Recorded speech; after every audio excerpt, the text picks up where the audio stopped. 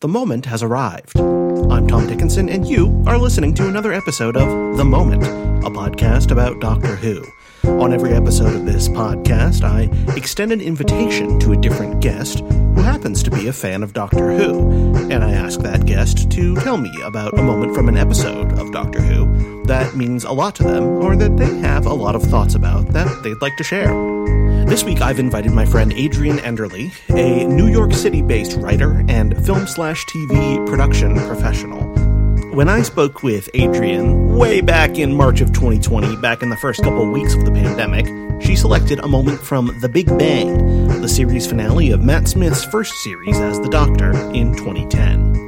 In that episode, the Doctor and friends find themselves in a situation so dire that the Doctor has to reboot the entire universe, with the nasty side effect that in the newly rebooted universe, he, the Doctor, will be wiped from all existence and memory.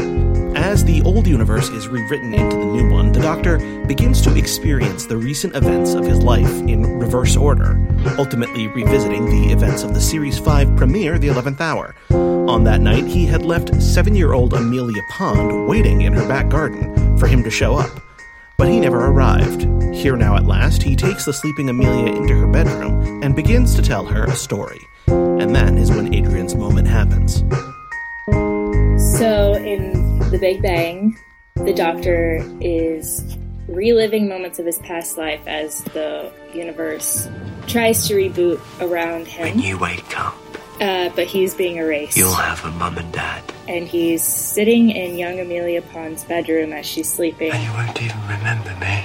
talking to her about You'll remember me a little. how life is rebooting and how he's I'll be a story in your head. going to be fading away. That's okay. He says that We're all stories in the end. we're all stories in the end. Just make it a good one, eh? He also says, let's make it a good one, but that one doesn't apply too much to my moment as just the line, we're all stories in the end. And then, of course, we find out later that he had been saying all of this so she could bring him back. Because, as he says in the Pandorica Opens, Nothing is ever forgotten, not completely. if something's remembered, it can be brought And back. if something can be remembered, it can come back. So, why did you pick this moment?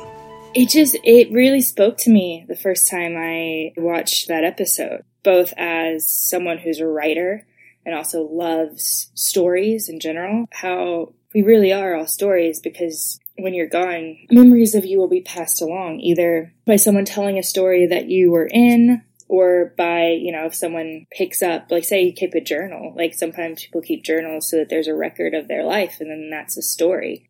That's how memory of you gets passed along. Do you feel like you are a story? Yeah.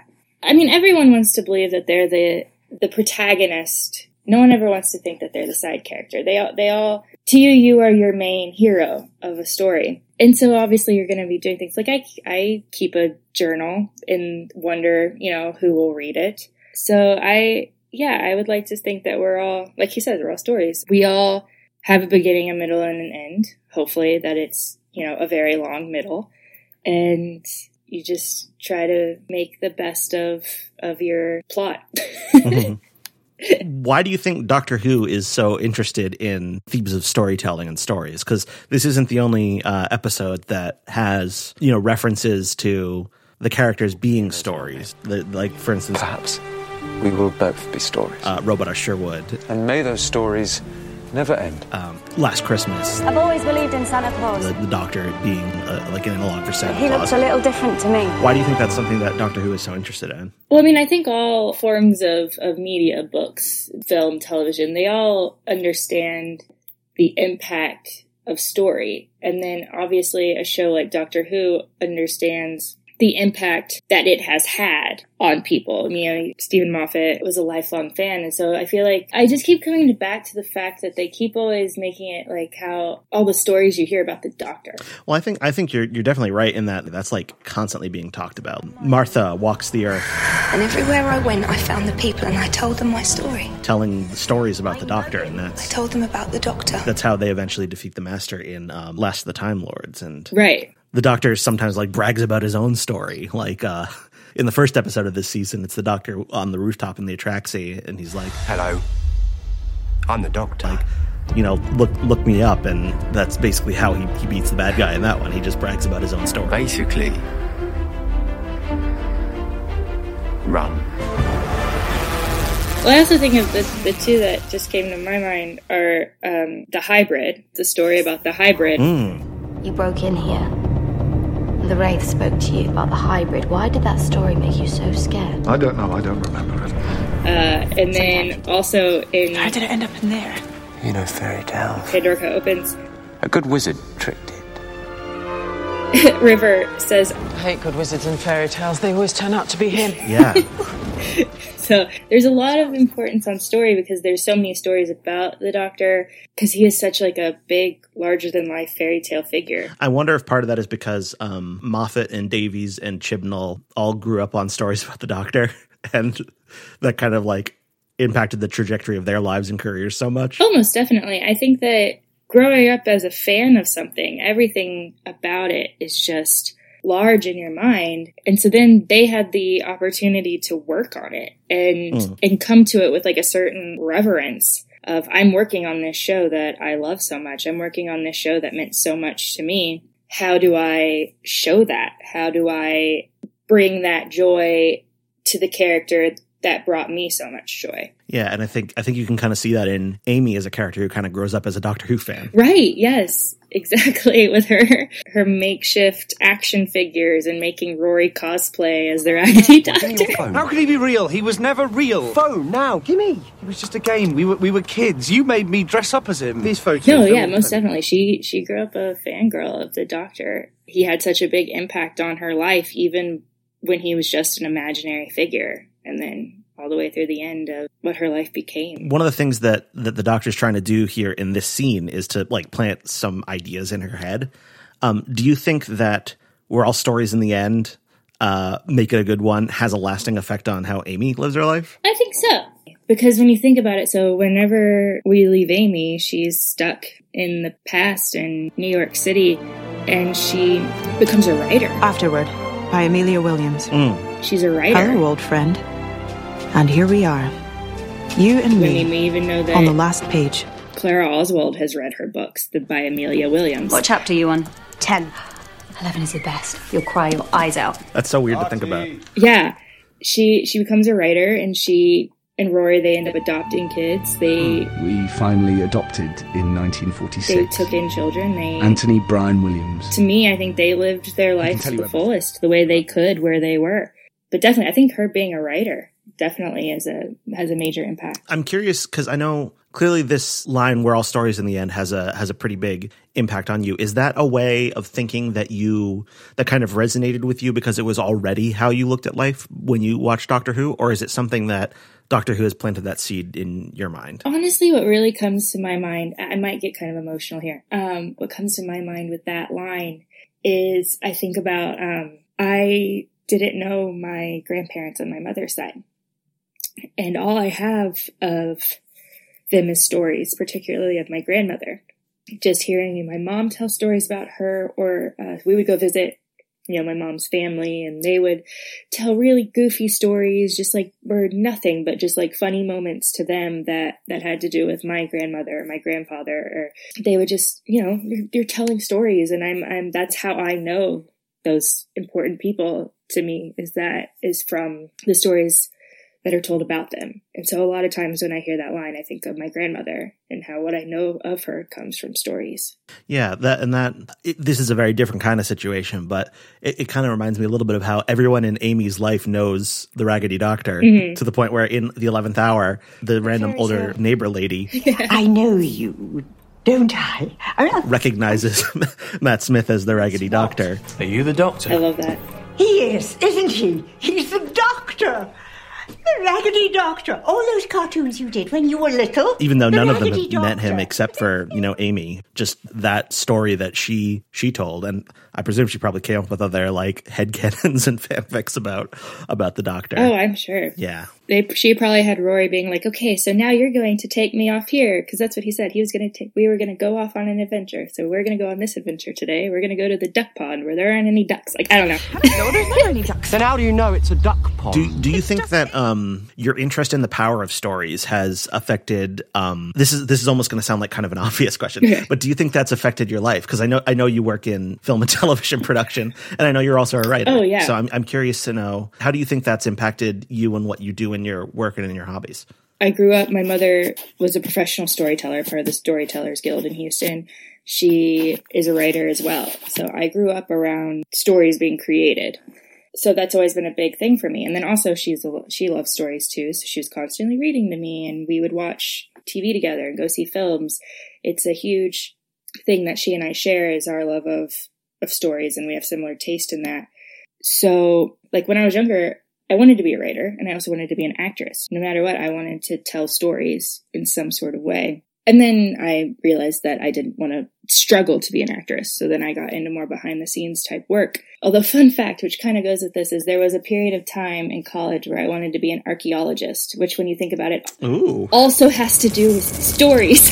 There are so many theories about you and I, you know. I'd gossip. Archaeology. Same thing. Because you're learning about the past and what happened in the past. Yeah. Sorry, that just came to me. Yeah, so I always wanted to be a writer. I always loved media in general and the stories that are told in it. And so the fact that I write today and that I also take part in some small way of putting stories on television and camera in general is just really, really fun. I like that. I like that we are entertaining. I like the idea of someone taking time to enjoy what I've created. Like there's sometimes where your job gets put into perspective.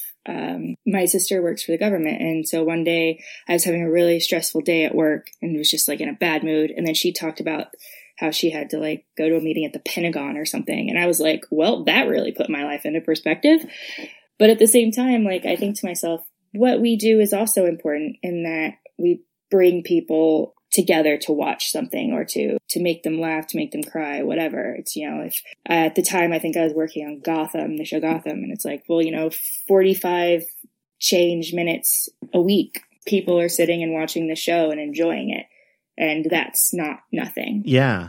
I don't know when this episode is going to be released, but, you know, as we're recording it, we're in the midst of, you know, a global pandemic that has a lot of people confined to their houses. And one of the things that I've definitely noticed on social media is everyone is talking about the stories they're consuming and the stories they're recommending to other people. And that's always happening on social media. But now more than ever, I think a lot of people are clinging to that. Oh, yeah. You need some sort of escape. Because let's be honest, sometimes stories are just an escape for you. Which is not a bad thing. It's a way for you to cope with real life. And right now, people are going to be struggling to cope. And stories are going to play a huge impact in keeping people sane and keeping people from going crazy, worrying. So you need books, you need Netflix, you need hard DVDs, you need whatever you can to distract yourself or to keep yourself going while the world turns upside down on you. Because this moment is talking about stories and the importance of them and the way they intersect with our lives, I'm curious to know, what are the Doctor Who stories, and maybe Pandora Opens and Big Bang are one of them, but what are the Doctor Who stories that you feel have the most, you know, impact and relevance on your life? The funny thing is about those episodes is it's really only that one line that gets me. They're good episodes. I like the episodes. I enjoyed them. I rewatched them. I love them. They're great. I think they hold up better than almost any other Moffat finales. Oh, most definitely. With the exception of Hellbent, which is my favorite. Oh, yeah. Sorry. Yeah. No, fair. So the ones that really, I think, have made an impact on me, I think the first episode I ever watched was Girl in the Fireplace. Monsieur, what are you doing in my fireplace? No, it's just a routine fire check. Can you tell me what year it is? Back Of course Sci-Fi had a marathon of the little David Tennant they had at the time, and I ended up watching it because my mom loved the show, and I was like, what is she talking about? So I have to say Girl in the Fireplace. I'm going to say Vincent and the Doctor. There we go. Just because I just think it's a beautiful episode. You've turned out to be the first Doctor ever actually to make a difference to my life. I'm delighted. I won't ever forget you. It also talks about the impact someone can have without knowing it. And some of my favorite episodes are just goofy ones. Like, I love The Lodger. Like, that one just makes me laugh. There's that! Guitar. A statement on modern society. Ooh, ain't modern society awful? Me and you, it's not going to work out. You've only been here 3 days. It'll be the 3 weirdest days of my life. Your days will get a lot weirder. I know I've heard you say before that the 11th Doctor is your favorite. Is that right? Yes. Why is that? I love the physicality to him. Really, I feel like Matt Smith's really good at playing those little physical moments. It always seems like he has control of his body, but yet he has every ounce of control over his ridiculous limbs flying everywhere. I like that he's rather weird and goofy and alien compared to, we had David Tennant, who had more of a human-like reactions to things, I guess you could say. But Matt Smith's just goofy. I need fish fingers and custard. And I like how well he plays I'm being really funny and awkward right now, but then he immediately goes to those just like dramatic, dark moments where you're like, oh no, I believe you are 1,000 years old with a lot of pain. It's insane. And there's a lot of range that Matt Smith has in that role that I really enjoy. Also, I'm sorry, but bow ties are cool. Yeah, it's cool. Bow ties are cool. Are you from another planet? Yeah.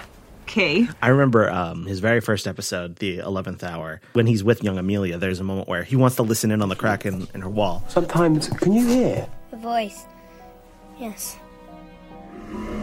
So he takes a glass of water and then tosses the water over his shoulder, and then immediately does like a double take, like looks back at the water like, oh wait, what did I just do? Oh wait, and then like immediately gets back on task. Prisoner Zero. Prisoner Zero has a stick. And that was the moment when I knew that like his physicality was gonna like, oh, we're in good hands. He has a take on what to do with this character. Yeah. And it's those small moments that you don't necessarily realize are there, but when you rewatch it, you're like, oh my God, that's hilarious. I don't know what else to say other than I just feel like the physicality of the Doctor is so great in those moments. And then that the fact that you have such a talented actor as Matt Smith, who was so young at the time, yet could play so old. What can I say? He's my doctor. That's all I can really say. So I know you mentioned that the moment itself that you're interested in the most is the line, we're all stories in the end. And then make it a good one is kind of less of what you're interested in. But I'm curious to know what you think it means to make it a good one. How do you make yourself a good story? I think to make yourself a good story, you need to live your life to the fullest, whatever that entails. Whatever living your life to the fullest entails for you. Because obviously, like some people, that's like, oh, I'm going to go jump out of a plane. And it's like, no, not for me. I'm going to go, sit over here and just read an entire library. I think you need to be proud of what your story is. I think if you do stuff that makes you proud, you do stuff that leaves a good impact on the people around you. It doesn't have to be, the whole world, but at least your small corner of it. Then I think that's a good story. How do you think you're doing on that? Ooh. I'm sorry if that's too personal, but I'm curious. No, it's fine. I like to think I'm doing well. I wish there's more I could do. Everyone has their limitations, but I like to think that I'm doing a good one. I enjoy where I am in life. I mean, obviously everyone has wishes they were a little further along in something, but I have amazing friends. I have a caring family. I enjoy my work. I enjoy that I'm allowed to do what I can do and make a living off of it. I live in New York City. I never thought growing up, for some reason in my head, I just never really thought about living in New York City, and yet now I do. And I look back on if I met, so like in The Big Bang, Amy meets 7-year-old Amelia, right? Okay, kid. This is where it gets complicated. Yeah. So if I went back in time and met 7-year-old Adrian and I said, hey, you live in New York City. You've worked with famous people to a degree. You have been involved in these projects. You take time to write. You have a just amazing supportive group of friends. I think that young Adrian would be shocked and delighted and couldn't wait to be 29-year-old Adrian. That's kind of how Amy frames it in The Angels Take Manhattan in her letter to the Doctor. And do one more thing for me. Go tell this 7-year-old version, Amelia Pond. There's a little girl waiting in a garden. She's going to wait a long while, so she's going to need a lot of hope. About Go to all her. of the different things. Tell her a story. That she's going to do. Tell her that if she's patient, The days are coming that she'll never forget. Mm-hmm. And I think of that myself sometimes, like whether this line, "We're all stories in the end, make it a good one." I sometimes think about like whether I am making my own story a good one. Mm-hmm. And I think there have been long stretches of my life where my story was not the kind of story I'd be interested to hear. Right. I think I'm doing better now, though. And I've felt that as well. As someone I'm just going to be candid, I suffer from depression, and I have since I was really, really little. Mm-hmm. So there have definitely been times where I haven't enjoyed what was happening around me, and I actually clung to things.